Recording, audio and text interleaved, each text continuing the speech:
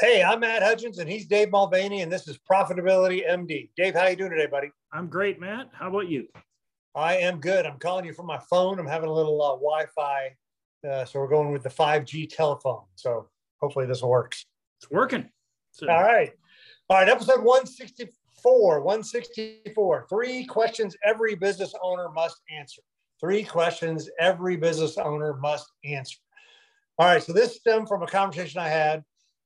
So we talk about the 4 pillars, right? You got to have a business. The business generates income for your lifestyle, but then it needs to produce more income than that, right? The 4 pillars are the business, produce the income for your lifestyle, but then it makes money so you can buy the real estate like your office or some other sort of income producing real estate. It produces money so you can start a retirement plan, right? Put money away pre-tax, there's tax savings to that. And then additional monies that you go and you put into a wealth accumulation account, a savings account that you can use to generate income, buy real estate, buy stocks and bonds, whatever you want to do. Then if something goes wrong with the business, you have the other 3 pillars you can borrow from. Or if something goes wrong with the real estate, you have the other pillars you can borrow. So that's what we call our 4 pillars. So an exit planning is when they talk about when people want to sell their business, retire from their business. And you and I have gone through the stats. I think it's something like 80% of businesses never sell. They just shut the door down. Yeah. Right.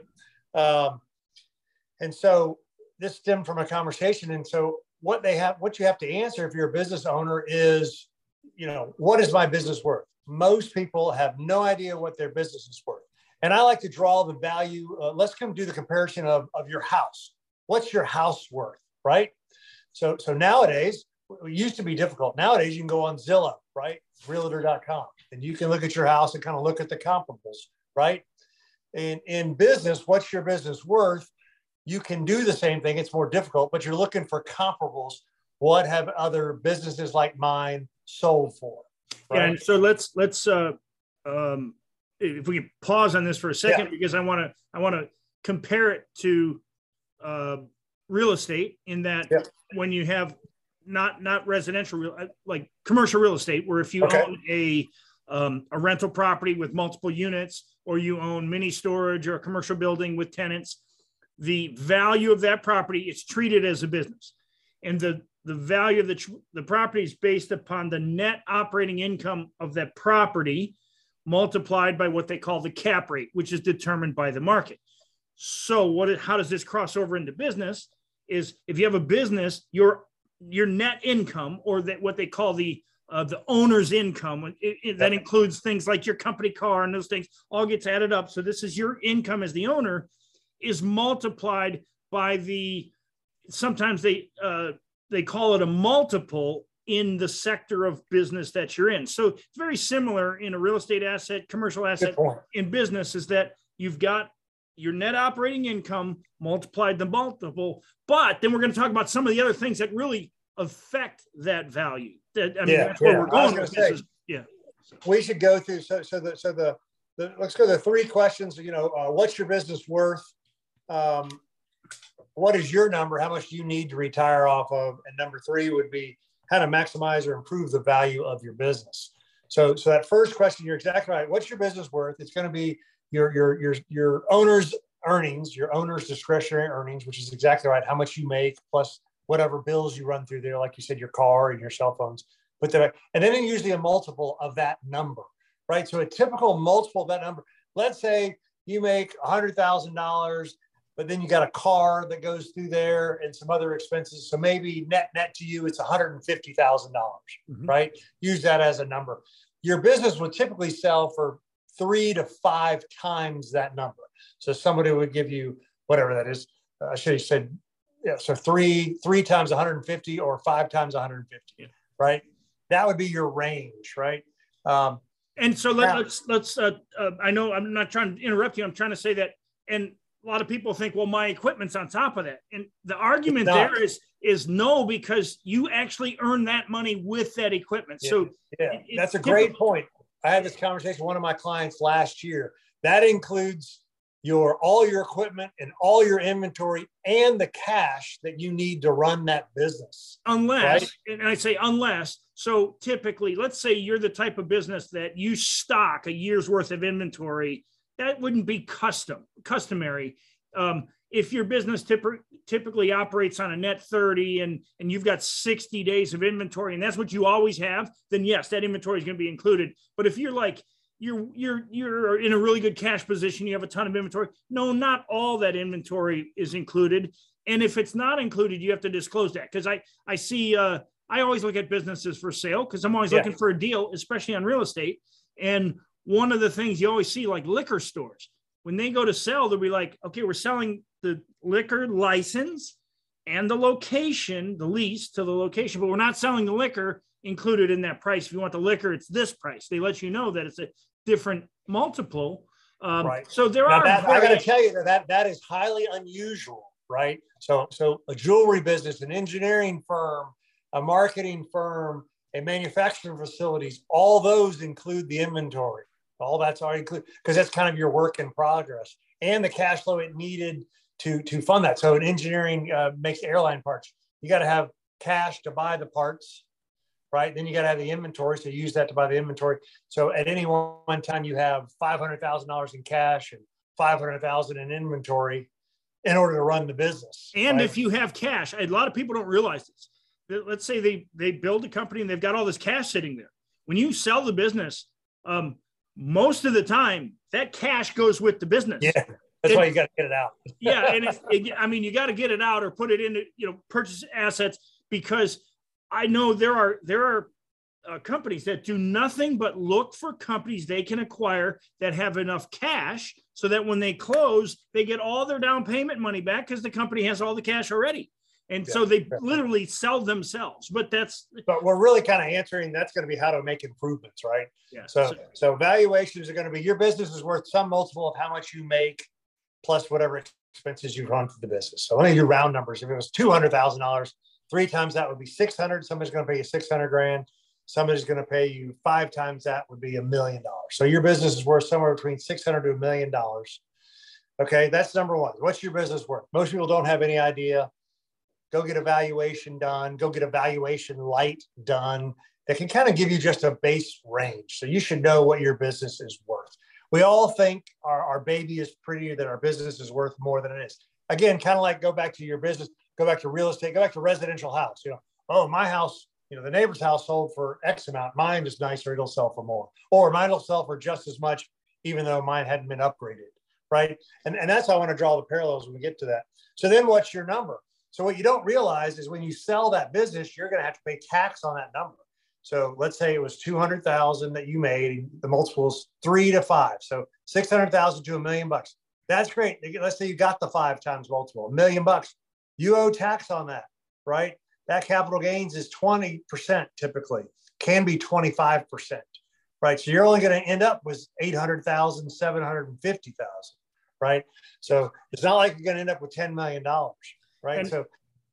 And you being a financial planner, you've probably had this conversation more than most business owners understand. The reality is when you say, what's your number? It's a bigger number than I think most people think, because when you retire, you're going to have all this more time, you're going to have more time off. And so chances are your spending is going to go up, not down. And that's a reality. And so this is one of the reasons we talk about the 4 pillars, because this business is your first pillar. Right. And if you have a number in mind and that number's not real, let's say you want to retire at 60 and most people are now living to be into their 90s, that's 30 years of money. And if you're used to making 150,000 a year, well, you got to have 35 years of money.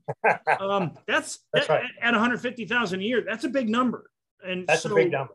You better have it in other pillars. Let's just say and that's a great point. And that's really why we stress, we can jump to that right now. That's why we stress the 4 pillars. And that's why we stress you need time. You need 5-10 years to build that nest egg, to build the 4 pillars, because somebody's not going to, your business that makes 200 grand, nobody's going to offer you $5-10 million for that. That's just not realistic. Right. So this is the other thing we talk about, why you need a bigger runway. You need 5 years, 10 years to decide, because you're going to need that amount of time to start accumulating that wealth, because you're going to need a big number. And that's a great point. So it's usually, what's your number? That's number 2. It's usually bigger than you think it is, because you net out of that sale of the business much less And then a lot of, like we said earlier, you might not realize how much you ran through the business. You had your car, your spouse's car in there, your cell phones in there. You guys took travel vacations around the business conferences that you went to. And now all of a sudden you were running $50,000 to $150,000 of personal expenses through the business. So you really weren't living off of 200. You were really living off of 350. Yeah. Because you had other expenses that you ran through there. That happens all the time, by the way. So and inflation, you have to understand that if you make 150 today, 30 years from now, 150 is not going to be worth what 150 is worth today. So it's not going to buy you the same amount of things. You got to calculate that in. A good financial planner can help you do that. Actually, just there is if you have a Mac, there is spreadsheets in the numbers program where it'll tell you what the future cost of money is, those type of things. These are important questions to ask, because when you say, what's your number, people will just throw out a number. Yeah. I like to think of it in what's your monthly lifestyle where you feel comfortable. That's really your number. And then, so you have to figure this out backwards. My monthly lifestyle is X. Let's just say it's 20,000 a month or 10,000 a month. Well, the most common number is 10,000 a month. Okay. I have clients that'll live off of 5,000 a month. I have clients that live off of 20,000 a month. The real number, 10,000 is a lot per month if your mortgage is paid off and your kids are out of school, right? Because you're going to have roughly, again, $1,000 a month on food, $1,000 a month on taxes, $1,000 on maybe you got cars, or $1,000 at your club. So that's only $4,000. That leaves you $6,000 to do discretionary spending. That's a lot of money. So again, I've got clients that live off of $5,000 a month. I got clients that live off of $20,000 a month. So a great starting point is 10,000 a month, assuming there are no kids, no private schools, no colleges, all that's done, and no mortgage that's, $5,000 a month mortgage, that you've got that paid off, right? Yeah, you can spoil the heck out of your grandkids on $6,000 a month. Let's put it down. That's exactly right. So you got to have, that's a great point. You got to have a base number. I use $10,000 a month as a base case. You might be able to adjust it lower or higher depending on where you are. And that's going to be your number. And like I said, spreadsheets, there's online calculators, they're obviously financial advisors, right? But then the third question is going to be, how can you improve the value of that business? How can you maximize the value of that business? And this is the analogy. Let's go back. I'm going to go back to just residential housing, right? So if your house versus your neighbor's house, right, is the kitchen remodeled or not remodeled? That would be worth more, right? So if your bathroom's, the master bath is remodeled, that would be worth more. I live in Georgia. We have basements. So if the basement is finished or not finished, that would be more. That's a great analogy when it comes to your business. I was talking with a dentist last week about the dental practice. And part of the thing with the dental practice is not just the revenue numbers that we're talking about, but the upgrade, because the buyer wants a sexy finished house, right? Yeah. The buyer wants new equipment and new chairs and new digital enhanced equipment for your dentistry practice, and maybe an in-house, some equipment that produce the implants. Just like the upgraded house, right? Am I the value buyer who I'm going to go in here and upgrade the house myself, which you like to do, go in here and I like to buy the value stuff and we'll upgrade it ourselves. Most buyers are not like that. Most buyers want everything already done for you. That is what determines that multiple. Remember the 3 times or the 5 times. You're going to get 3 times if the kitchen isn't done and the bathroom's not done and the basement's not finished, right? You're going to get the lower end of that number. Mm-hmm. You'll get a higher end of that number if, the revenue is growing, very profitable, you're tech savvy, you've got systems and procedures in place, you got a great team in place, right? It's real easy when you start thinking about it, almost like a checklist. And again, I like to draw the parallels of a house, right? What do you think a business owner is looking for? He wants to be able to go in there and make the same kind of money you do. So there better be some systems and processes in place for you to do that. He wants to go in there and improve it. He wants to go in there and build upon what you've done. It'd be a nightmare to come in there and make less than you make, right? Because then he ran his numbers on at least what you were making. So a great parallel is when you're looking at selling your business, think of it like a house, the neighbor's house. I need to repaint. So I just had a buddy of mine just sold his house, $200,000 over asking, right? And his realtor, smart realtor, was like, you need to, paint the kitchen cabinets. You need to change out the back door. Literally, it was like a door. And it was a couple cosmetic shop, couple $1,000, maybe $5,000, maybe $10,000 of repairs. That got him $200,000 more in value above asking because the house is in perfect move-in condition, right? And you didn't give the buyer anything to look at, like, oh, that's bad. You know, neutral colors like white and yellow or whatever, you know, very, that's what your business needs to be. Don't give the buyer anything ugly to look at, right? You know, redo the carpet in the front reception, you know, make sure the reception desk is fancy and nice. So I'm babbling on and on, but but on the same line, so we're talking, how do you maximize the value of your business? Right. Well, when people are looking at your business, they're going to look at your revenue first. Of course, that's going to open their eyes to say, okay, hey, I'm interested in this business. What they're going to look at next is how well that business can run without you. Yep. And so why did dentists get a smaller multiple typically? Is because the dentist is the business. So, that's right. So unless another dentist is buying you, it becomes very hard if all your revenue is made from you, Mr. Dentist, rather than other people doing cleanings and other things. That's right. So the more value the more other people are the doers in your business, the more someone is willing to pay for that business. Absolutely. And you could draw that parallel on several businesses, right? So I'll use dentistry as an example. If you're a dentist, one-man dentist shop, not as great. If you're a dentist and you have an associate, that's a two-man shop, right? And you got a hygienist, two hygienists who's doing, hygienists producing their own revenues, the associates producing their own, so they only got to replace your revenue. That's a better, oops. I got you, Matt. I still got you, just lost your camera there. Okay, all right. That's a better law firm. If you're a one-man law firm versus like a 2 or 3 man law firm, right? So I've got a buddy of mine and he's got 2 legal associates. Same thing. Those associates are creating their own revenue, right? Paralegals, there's a team in place. Now he's obviously the main lawyer, but his firm is worth more now because it's a 3 law firm as opposed to when it was just a 1 person. That's exactly what you're saying. Is there other revenue sources inside the business that it's not dependent on you? You've got a sales force or a sales team or you're the operator, a great sales funnel in place that generates the revenue. That's what they're going to look at. You're exactly right. And it's going to be, is your business. Here's what typically happens. Most guys head into retirement in 3 to 5 years, they get lazy and the business starts to decline. And I'm talking law firms, I'm talking dental practices, I'm talking engineering firms. They're just cruising into retirement, right? And that's the exact opposite. If you're a buyer, again, do I want the house that's worn out, or do I want the new house, the finished house, the renovated house, right?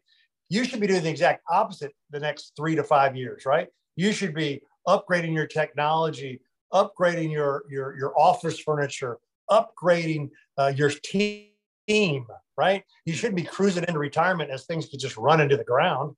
You need to be on a high note. Yeah, and if you do this right, though, along the way, when you are heading into the retirement, you could be on the golf course 4 times a week.